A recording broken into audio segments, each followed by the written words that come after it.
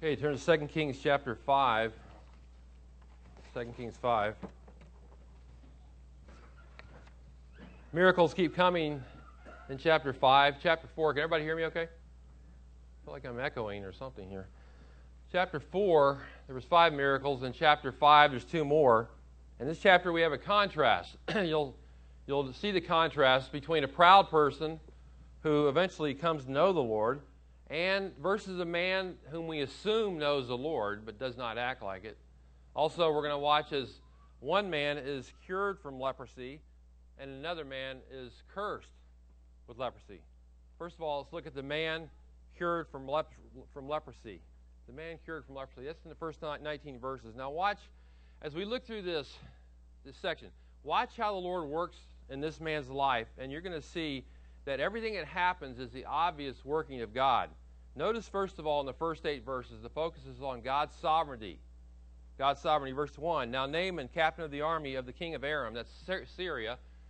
Stephen read the passage in the New Testament that quoted Aram as Syria, same place, Aram, Syria.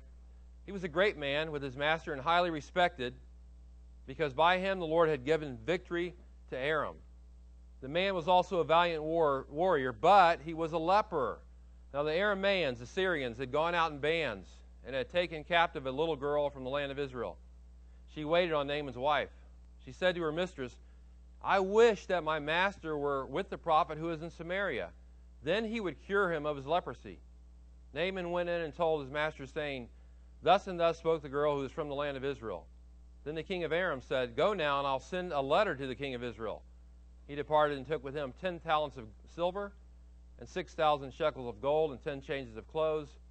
He brought the letter to the king of Israel, saying, And now as this letter comes to you, behold, I have sent Naaman my servant to you, that you may cure him of his leprosy. When the king of Israel read the letter, he tore his clothes and said, Am I God to kill and to make alive? That this man is sending word to me to cure a man of his leprosy? But consider now and see how he is seeking a quarrel against me. It happened when Elisha, the man of God, heard that the king of Israel had torn his clothes, that he sent word to the king, saying, Why have you torn your clothes? Now let him come to me, and he shall know that there is a prophet in Israel. You know, Naaman in many ways is a success story. You see that in the first verse. He attained a position in life that many people would envy. He's the commander of the army, the highest ranking official in the army of Aram or Syria. He's a general, you might say. He's a man whom the king has great regard for. Man, it says, great with his master, highly respected. He's a man of high social standing, a man of great importance. The king holds him in high regard. He's a valiant warrior. He knows how to fight. And, of course, what comes along with this position is not only the prestige, but also wealth comes along with this. So he has it all, doesn't he?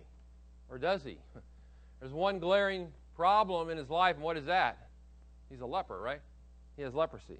Now, the word for leper, used here and also Leviticus 13 and 14, I know many of you memorized those 2 chapters about leprosy, Leviticus 13 and 14. That word can mean all kinds of skin diseases, all types of diseases. The kind of disease you don't want to have is Hansen's disease. That's the one that many got in the Old Testament, New Testament days where it was contagious. It could spread to others. If you had that disease, you have to live apart from other people. Leviticus 13:46 says that a leper shall remain unclean all the days during which he has the infection. He is unclean. He shall live alone. His dwelling place shall be outside the camp. That might seem cruel to us, but he couldn't spread the disease. I mean, it was just a way of keeping it under control. And it appears, though, as you read these verses, it appears from Naaman's interaction with people, with the army, with the king, with his own wife in verse 2, that he probably does not have Hansen's disease. It's some kind of other skin disease, also translated leprosy in our Bible here, but it's serious enough of a problem that everybody knows he has this. He doesn't want to have this problem. He wants to get rid of this problem, and people are sympathetic with him. So what does all this have to do with the sovereignty of God? Well, look at verse 1. It says, Naaman was a great man with his master and highly respected. Why? Because by him the Lord had given victory to Aram. That is where the sovereignty of God is introduced in this section. We will learn here that God is sovereign. He's sovereign over nations, as well as individuals. First, he's sovereign over nations. Verse 1. Now, I have to admit, I'm surprised as I read verse 1. If it said here the Lord had given military victory to Israel, I could understand that. I'd get that. I'd say, yes, of course, Israel is God's chosen nation. The Lord works on their behalf. I get it. But that's not what it says here. It says that he gave victory to Aram. God gave victory to the nation of Aram, or Syria. Now, we don't know who they defeated. It doesn't say. All we know is they were successful, not because they were such great warriors. They may have been, I don't know. But because the Lord gave them victory. That's the reason. What does that teach us? It teaches us what we saw in Isaiah in Sunday school this morning, that God is sovereign over all the nations, over this pagan nation. North of Israel, he's sovereign. You know, we look at this, we look at the world and we think, the Lord cannot possibly be sovereign over the world, because look at the mess it's in, right? Nations are doing such cruel things, such horrible things, out of control. But we don't know what the Lord knows. You got to think about that. We don't know what the Lord knows. He may be judging nations for all we know, because they've totally rejected him outright. I don't know. Only God knows. But the Bible teaches that God is sovereign, no matter how things appear on the surface, how they look to us. The Bible says the Lord has made even the wicked for the day of evil. So he has a purpose in this. Sovereign over nations. He's sovereign over individuals as well, though. Several individuals mentioned here. First of all, Naaman in verse 1. It says it's by him, those two words, by him, that the Lord gave the victory to Aram. So the Lord is sovereign over nations, but nations are made up of individuals. And the Lord chose to work through Naaman militarily. Yes, he chose to do that. Now, I'm sure Naaman didn't even know this. This is a comment by the biblical writer here. I don't think Naaman knows this is happening, that God is using him to give them victory. But it is the reason why Naaman's so highly respected. Why is he so respected? Because God is granting him the victory, for whatever reason. Other than that, he might have just been another leper. And not only Naaman is God sovereign over Naaman, he's sovereign over Naaman's servant. In verse 2, Arameans take a raid into the land of Israel. Sometimes this happened with nations. They would raid other nations, and they would go in and take some spoils from that. I don't know why, but they go into Israel a little ways in the Israeli territory, and they take, among other things, a little girl, it says. They take this little girl captive from Israel. Now, we don't know what became of her family. You can imagine this. You go in, and this little girl's taken captive. She's probably scared to death, right? You know, wouldn't you be if you were in her shoes? But we don't know what happened. She's taken from her home, and taken back to be the servant of Naaman and his wife. But based on her attitude, it looks as though she's being treated well. Because in verse 3, she only desires to see Naaman cured of leprosy. Look at verse 3. She says, I wish that my master were with the prophet who's in Samaria, then he would cure him of his leprosy. Appears to me she's being well treated, or she wouldn't have these thoughts, right, about him. And so, because she has such great confidence in Elisha the prophet, by the way, she's probably indicating that she's also a follower of the Lord, because she knows Elisha the prophet. She wants him to be hooked up with Elisha the prophet. She's probably a believer. And so she says this. Now think about this. We're talking about God's sovereignty. Of all the idol-worshiping people in Israel, there's all these people in Israel that are into idol worship at this time in their history, or many times in their history. At this time in particular, this particular girl is taken. Not somebody else. This particular little girl is taken from her home and placed in the position of a servant right under the nose of Naaman and his wife in their very own home. You know, it reminds me of Joseph, who, you know, his brothers sold him into slavery, and that was the end of it as far as they're concerned, but he ends up in Egypt, right? As he's the instrument of salvation to people in that area, his own brothers, when it comes to the famine. God is using him to provide in the famine. And Joseph was there by God's sovereign plan, even though difficult in his circumstances, just like this little girl was by God's sovereign plan. She knows of a prophet of God in Israel who can heal people, who can do miracles, and she doesn't hold back on that information. You see how the Lord is using her in the life of Naaman? This little girl who's totally insignificant, right? Totally insignificant. But had she not said this, he might never have been healed. So it shows us the Lord can use even the most obscure of people. People that you don't know. You've had people in your life, you don't know who they were nobody as far as the world were concerned. Maybe God used them in your life to witness to you, to bring you the gospel. or in some way God had them work in your life. He wants all of us to be involved in His sovereign will, His plan. It means you and me, by the way.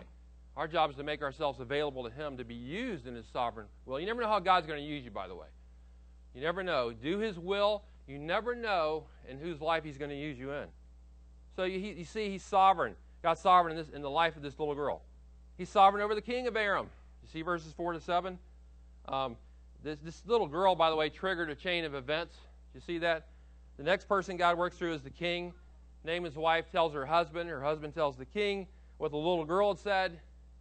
And then the king, by the way, remember that the king has great respect for Naaman. And so he says, I'm going to write a letter for you on behalf to the king of Israel, on behalf of you, so you can be healed.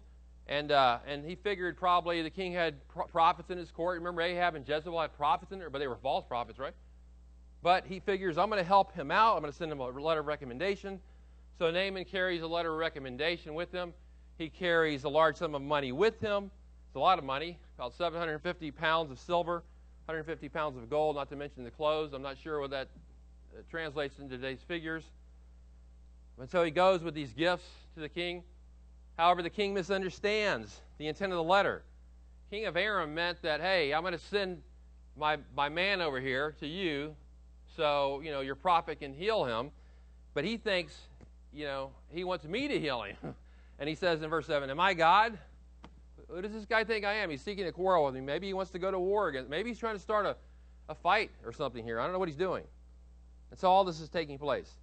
But what I want you to see is that the Lord has brought Naaman's attention now to the king himself, king of Israel.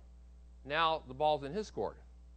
All right, God's sovereign over the king. And then God's sovereign over the prophets, over prophecy in verse 8.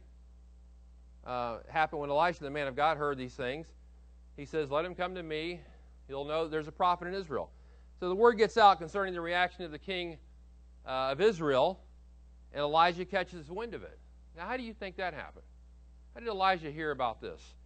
It's because God is sovereign over the events. He's sovereign. You see it throughout these several verses. Think through this with me. Aram makes a raid on Israel, right? They capture a little servant girl. None of these people know all this is developing, by the way, as it's happening. They capture her, little insignificant servant girl. Nobody cares about this girl. She becomes a servant of Naaman's wife. She expresses a desire that her master is healed. Naaman's wife tells Naaman. Naaman then tells the king. The king writes a letter to the king of Israel, who then expresses total frustration about the whole situation, which then reaches the ear of Elisha, and Elisha says, bring a leper to me. Bring him to me. Now that, my friends, is the sovereignty of God at work in the lives of individuals. We would never be able to pin this down. We couldn't track this if we were trying to in our own lives. Right now you're going through situations that God is sovereignly orchestrating. You have no idea, right? We have no idea what's going on. Is it safe to say that the Lord has something in store for Naaman? This pagan Syrian guy up north of Israel? It is safe to say that. The Lord sovereignly works through people. We don't see it on the surface. We can't see it. Can't see what's happening here. Sometimes we can catch glimpses of it, but we know in the Scripture, as we look in the Scripture, we can see it. We can see that God is sovereign. That's how we learn that God is sovereign. We don't learn it from our own lives, first of all. We learn it, first of all, from the Scripture, right? And then we see the truth, and then we can, if we look back over our lives, maybe we can see it then. Maybe we can see things developing then. Oftentimes we're ignorant as it's taking place. And so the Lord uses the thing that Naaman despises, that's leprosy, to ignite this chain of events. We see God's sovereignty in the first 8 verses. And then God's healing in verses 9 to 14, God's healing. And now, there's going to be a rejection of, first of all, there's going to be a rejection of God's method of healing in verses 9 to 12. And then there's going to be an acceptance of God's method of healing in verses 13 and 14. First of all, the rejection of God's method of healing. Look at verse 9. So Naaman came with his horses and his chariots, and he stood at the doorway of the house of Elisha. Elisha sent a messenger to him, saying, go and wash in the Jordan 7 times. Your flesh will be restored to you, and you will be clean. But Naaman was furious. And he went away and said, behold, I thought, he will surely come out to me and stand and call on the name of the Lord his God and wave his hand over the place and cure the leper. Are not Abana and Pharpar, the rivers of Damascus, better than all the waters of Israel? Could I not wash in them and be clean? So he turned and went away in a rage. Now remember who this man is. Important man. He is not just the next guy on the block. He's the commander of the army of Syria. He's a great man. He's highly regarded by the king himself. He's a valiant warrior. He gets his way in life. He's to be treated with respect and dignity. That's how you're to treat this man. So he comes to the residence of Elisha, with all this pomp and circumstance, befitting one who is a great man. And he pulls up there. He rides in his horses and in his chariots, no doubt among the finest in the land of Aram. And so he's there to be healed of his leprosy. Can you imagine what the neighbors might have thought, by the way?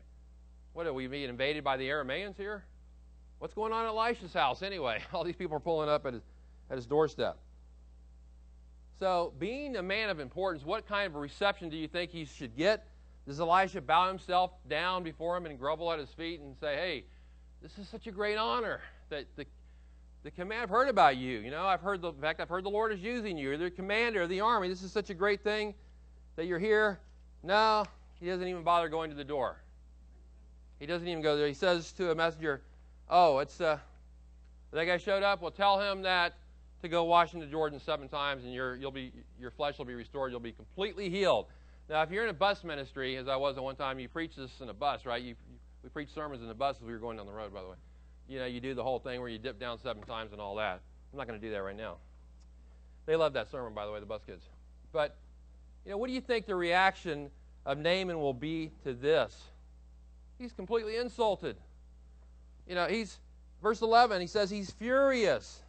Verse 11, notice the words to me. Look at verse 11, where it says the words to me. But Naaman was furious, went away, said, behold, I thought he will surely come out to me. It receives emphasis in Hebrew. I thought he'd come out to me. I'm the man, after all, right? I've got, you know, the nerve of this prophet. Does he know who I am? You ever hear anybody say that? Doesn't he know who I am? You know, Elisha has insulted him. Verse 11 shows us something of the expectations of Naaman. This is what Naaman thought was going to happen. He pulls up there. He thought Elisha would make a personal appearance, first of all. Well, I'm here, you know. I mean, the prophet should come out to meet me, right? No, he sends a messenger out instead. Then he thought he'll cry out to God in my presence and ask God to heal me. Then he thought that Elisha would wave his hand around somehow and the healing would take place. I was reading this and I thought to myself, it sounds like Naaman has watched too many Benny Hinn revivals, you know. It's kind of like today's faith healers, right? This is what they do. I mean, I wonder if they got it from this kind of thing. He wants the dramatic. He wants the dramatic healing. But apparently Elisha's not into the dramatic. He's into the plain and ordinary. You know, he doesn't care about all that. He doesn't even come out to meet Naaman. That's for the Jordan River. Are you kidding me? You want me to go wash in the Jordan River? That is a nasty river. It's muddy, it's filthy, it's nasty, it's stinky.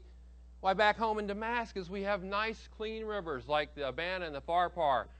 Those come from snow-capped mountains. They're nice, they're clean, they're not polluted, they're not smelly, they're nice. Why not let me wash in one of those rivers? They're nice. Why am I going to get healed in the muddy river of the Jordan? That's disgusting. That's how we often think backwards, right, from what the Lord says. The Lord has a plan. His plan is always different from our plan, right? His ways are always different from our ways. His ideas are different from our ideas. So he says things and we say, no, we got a better idea, right?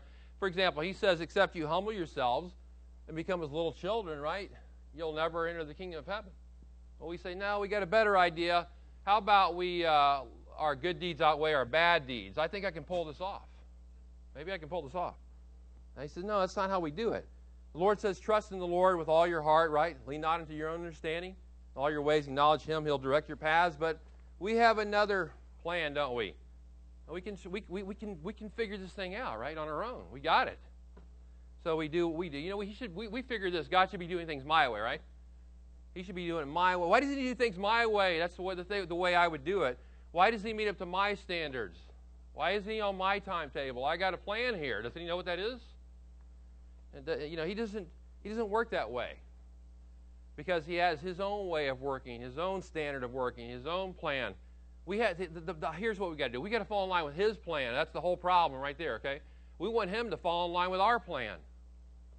What is the Lord, what he wants for us is the same thing he wanted for Naaman. He wants us to follow his instructions, right? Follow his instructions. His instructions are that we humble ourselves before him instead of demanding our rights. His instructions is that we consult his word, that he doesn't consult us, okay? His instructions is that we do it his way, not our way. We do it, Frank Sinatra wanted to do it his way, right? He did it his way. That didn't end up too good, by the way. But God has us doing it his way. We don't have a better idea than he does, by the way. We never do. Never have an idea in your head or my head that was better than his idea, ever. So at first, Naaman rejects God's method. And then secondly, there's the acceptance of God's method in verses 13 and 14. His servants came near and spoke to him and said, "My father, had the prophet told you to do some great thing, would you not have done it? How much more then when he says to you, 'Wash and be clean'?" Very simple, right? So he went down and dipped himself, sometimes too simple. We don't like that. We want it more complicated, right? So he went down and dipped himself 7 times in the Jordan, according to the word of the man of God, and his flesh was restored like the flesh of a little child. He was clean. Finally, Naaman's servants come and talk some sense into their master. Again, I think that this is an indication Naaman treated his servants well because they call him my father. That's a term of endearment. I don't think they would have called him that had he mistreated them. I think he was good to them at least. And they obviously love him. They're able to reason with him. In fact, he listens to them this time. So he seems to be a reasonable individual when it's all said and done. So he does as Elijah says. Now, why 7 times? Why do you... Thinking of the old sermons we used to do back with the kids. Why 7 times? You had to go down 7 times and do that, by the way, every single time. No, it'd come up the first time, still not clean. Second time, still not clean. All that. Some of you must have been in the bus ministry, apparently. I don't know why 7 times. I know what I'm expected to say. I'm expected to say the number of completion, right? It doesn't say that. It doesn't say, wash 7 times, Elisha said, because that's the number of completion. It doesn't say that. I don't know why he did it. I have no idea. That's what it says to do. We don't always have to question everything God says to do, right? We just do it. Nor does this have anything to do with baptism, by the way. Some people might want to pull baptism out of here somehow. And nor does baptism save us, by the way. The bottom line is he was healed of his leprosy. That's it. He does what he's told. He's healed of his leprosy. He's physically healed. He did what the Lord said. He did it the Lord's way, not his way, and the Lord rewarded him. So we've seen God's sovereignty in his life. We've seen God's healing in his life. Thirdly, God's salvation. Verses 15 and 19, God's salvation. Look at verse 15. When he returned to the man of God with all his company and came and stood before him, he said, "Behold, now I know that there is no God in all the earth but in Israel. So please take a present from your servant now." But he said, "As the Lord lives before whom I stand, I will take nothing." And he urged him to take it, but he refused. Naaman said, "If not, please let your servant at least be given 2 mules' load of earth. For your servant will no longer offer burnt offering, nor will he sacrifice to other gods, but to the Lord. In this matter, may the Lord pardon your servant when my master goes into the house of Rimmon to worship there. And as he leans on my hand, and I bow myself in the house of Rimmon, when I bow myself in the house of Rimmon, the Lord pardon your servant in this matter." He said to him, "Go in peace." So he departed from him some distance. Now we've been talking about the providence of God, the sovereignty of God in the life of Naaman. And here's another strong evidence of it, the strongest one of all, I think. Naaman gets more than he bargained for, and he's going to be eternally grateful for it. After he is healed, he and his entourage pull up Elisha's driveway again, okay? This time, Elisha goes out to meet him. He's there to meet him. And then something totally unexpected happens. Naaman the Syrian, Naaman the Aramean, makes a confession of faith in Yahweh, the Lord God. Very definite, clear confession of faith. By the way, the ultimate purpose of miracles in the Bible is to prove that the Lord is God, to show that, to glorify him. He's all-powerful. And that should, by the way, when Christ was here, that should have caused people to worship and glorify him when he did miracles, right? But due to their hardness of heart, people don't worship God, even when they see miracles. John said of Jesus in John 12:37, "But though Jesus had performed so many signs before them, yet they were not believing in him. Didn't matter. They performed all these works. Jesus said in John, the works testify of me to show that I'm from God, right? Nevertheless, many didn't believe in him. And then Stephen read the passage in Luke 4, and it shows the resistance of Israel. It says there were many lepers in Israel in the time of Elisha the prophet. Many lepers, think about this. Many lepers in Israel.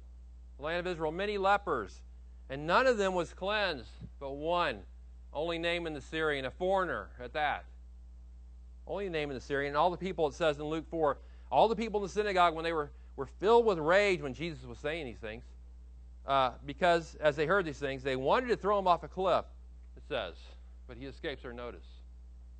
Now, all their words, all the words of Jesus, all the works of Jesus did not matter to many people. Same is true today, by the way. They were so infuriated that he would dare say, oh yeah, Elisha was sent to a Gentile, not the Israelites. But the same is true today. But nevertheless, he's not only physically healed, he is spiritually healed, and he knows this is of God. He grows up in this world of idols. And now he comes to realize, who could have done this but God? Who could have healed him but God? Only a God that's real, only a God that's genuine could have healed him. You know, it's actually a good thing Elisha wasn't there waving his hand over him and all that, the Benny Hinn style. It's probably a good thing that it didn't happen, because he knows this is not Elisha. This is the method chosen in this muddy, nasty river that he didn't even want to go into is of God, right? This is the work of God. He confesses very plainly, behold, now I know there is no God in all the earth but in Israel. That is where the true God has been worshipped, but not in Aram or Syria. Not there at all. They worship Rimmon and false gods. So Naaman's grateful, and he wants to show his gratitude, and he says, hey, take a gift. I got, money here. And Elisha says, no, I don't want your money. I don't want your gifts. That's not what this is about. Can you imagine preachers today refusing money, by the way? No, we can't, right? We can't imagine that. But he refused it. He wasn't interested in all that. He only wanted to do what God wanted him to do. Now, does Naaman really mean what he says here? When he says, I profess to know God now, does he really mean that? We're used to seeing people who say this all the time, right? They don't really mean it. We know it. Well, let's look at verse 17. Naaman said, if not, please let your servant at least be given 2 mules a load of earth. For your servant will no longer offer burnt offerings, nor will he sacrifice to other gods, but only to the Lord, he says. He says, I'm only going to offer God's sacrifice from now on, not a false god. Now, why does he ask for some dirt from Israel? Seems strange request. Does he have some affinity for the soil of Israel, even though the waters of the rivers weren't all that great? Does he want it for gardening purposes? What does he want? What does he want here? No, it's to build an altar. He wants some of the dirt from Israel to build an altar in his own country to worship God on, because people back then thought that the God of a nation had to be worshipped on their own soil. And he thinks that. Now, we know that's not necessary, right? But understand, Naaman's what? He's a new believer. He doesn't know all this theology. He doesn't know everything. He doesn't know about the sovereignty of God, maybe even yet. I don't know. He doesn't understand all this, but his words show his dedication to worship the Lord alone. There's no doubt about it. Verses 18 and 19 give further evidence of his conversion. Although you might think he's caved, you might think he's already compromised. You look at verse 18. In this matter, may the Lord pardon your servant when my master goes into the house of Rimmon to worship there, leans on my hand, and I bow down. Forgive me for this thing. Forgive me for this thing. And Elisha says, go in peace. Go in shalom. Now, don't freak out, okay? Because he said this. Don't freak out. Is Elisha freaking out about it? No, he's not. He says, go in peace, right? The house of Rimmon is where the king of Aram worships at. He worships a false god there. And when he goes into that place, Naaman, the highly regarded Naaman by the king, is expected to escort him in there. That's his job. He's expected to go with him and bow down with him in there. And when he says he leans on my hand, either he means he's offering the king some kind of physical support when maybe he bows down. I don't know if the king's older or what the situation is. Or he's saying he's my right-hand man. I don't go anywhere without Naaman. He is my right-hand man. At any rate, Naaman is asking forgiveness in advance of when he has to do this. He knows he's got to do this. He's saying, forgive your servant when I have to do this. Part of the job, right? Now, we could rip him for compromising here, okay? But think about this for a minute. First of all, notice how humble Naaman has become. He was furious prior to the healing. Now 4 times it says in these verses, your servant, I'm your servant, Elisha. I'm your servant, I'm your servant. Keep saying that. He's been humbled by God. And then he says he won't personally worship God, anybody but God the Lord. He makes that statement too, right? And then that's at the end of verse 17. And then he shows his newfound faith again by discerning this spiritual dilemma ahead of time. He thinks about this. Now, how many new believers would even think about this? They would not think about this. He does. He's got discernment. Why even mention it to Elisha? He didn't even have to. Elisha wouldn't even known anyway, maybe. Maybe he would know. I don't know. He mentions it to him. I'm worried about this. This is a concern I have. I don't want to do this, but it's kind of part of my job description.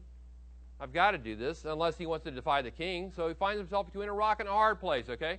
It's his job, and he's doing it. The real question is, if you're still wondering, what does Elisha, the man of God, think about it? What does he think about this? Well, what does it say? What does he say in verse 19? Go in peace. Shalom, brother. See ya. That's what he says. Is he affirming compromise? No, Elisha's not a compromiser.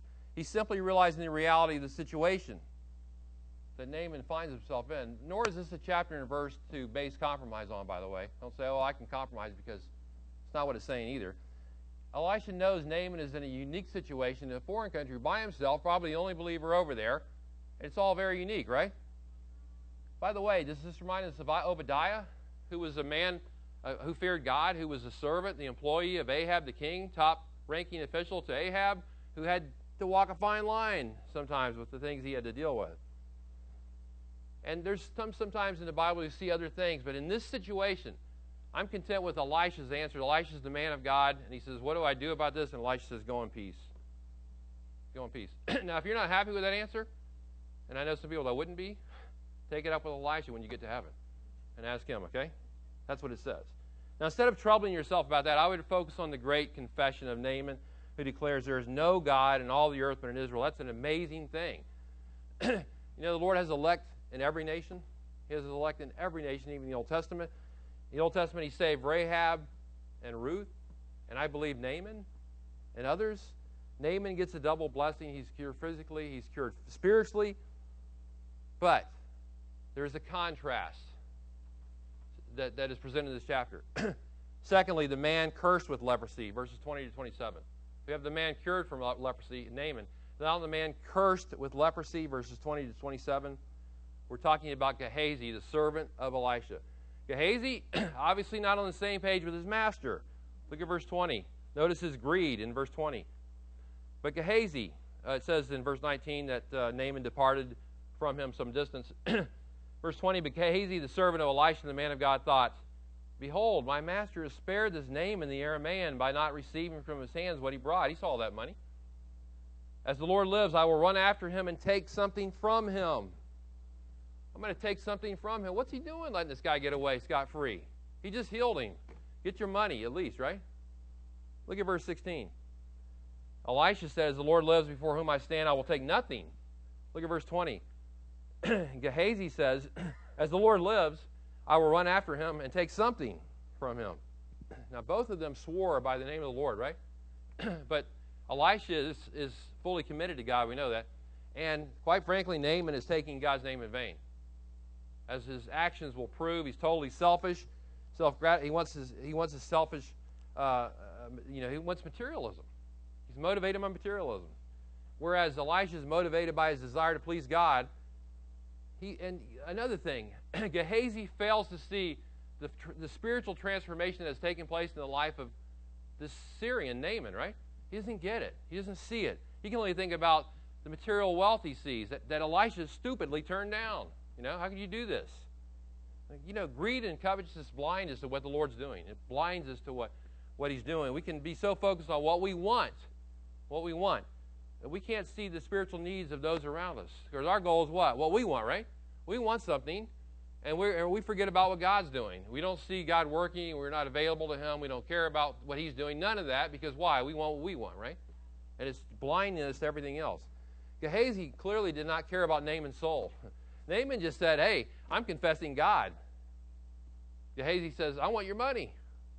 That's where his focus was the whole time. He says, I'm going to run after him and take something from him.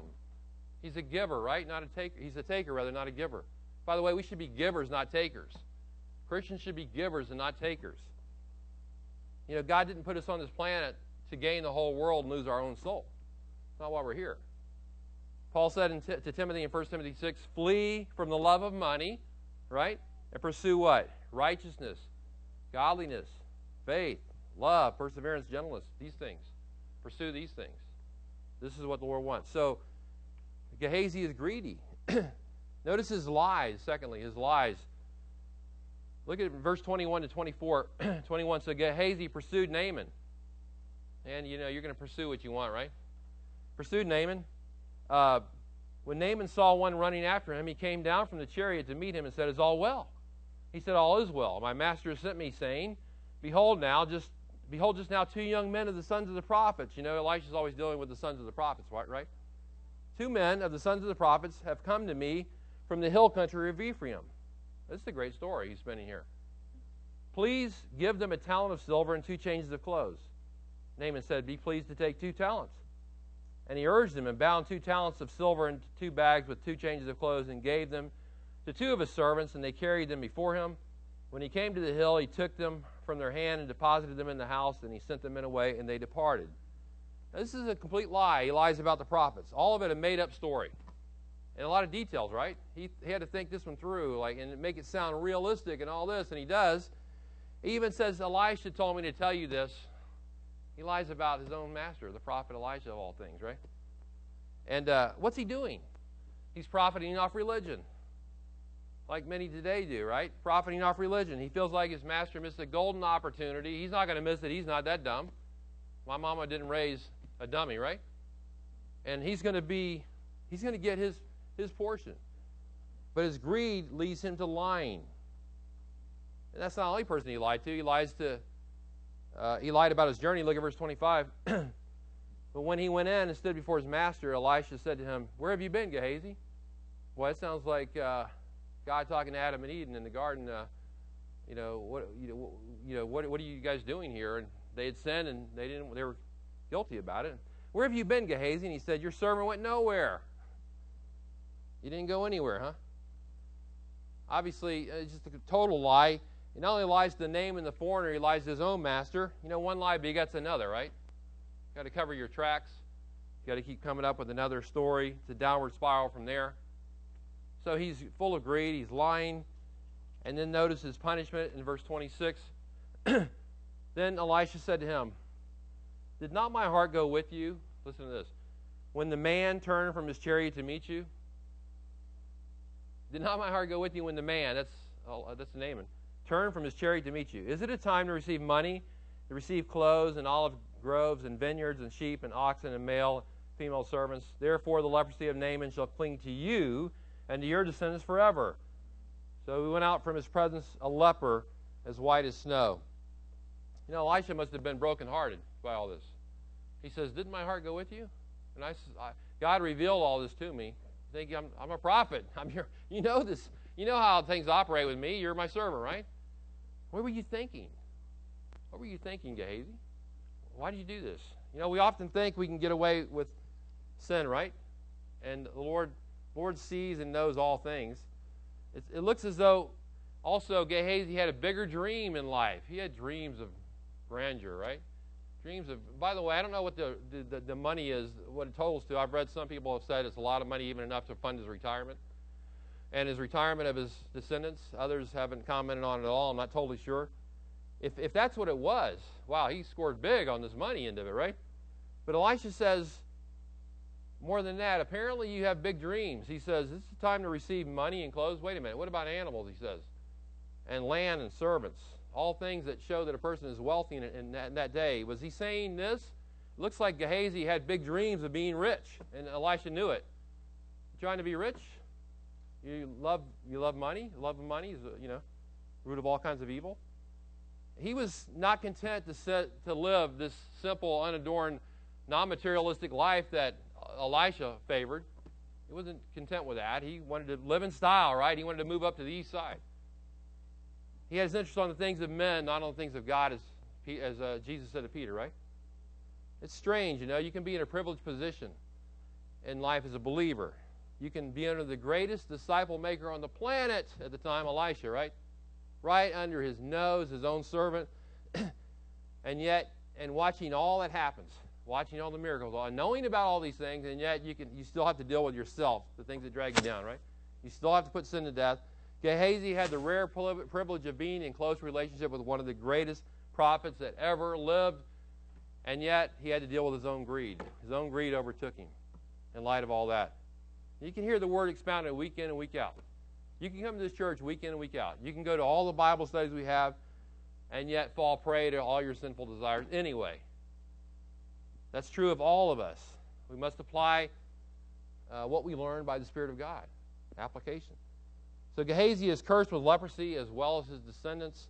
You say, well, is this so serious that this had to happen? Well, I guess so, based on the severity of the punishment. Apparently it was serious to God, okay? And Elisha. You know, Achan probably thought what he did when he stole the things that were under the ban by God in Joshua 6, not all that serious. But God thought it was serious, right?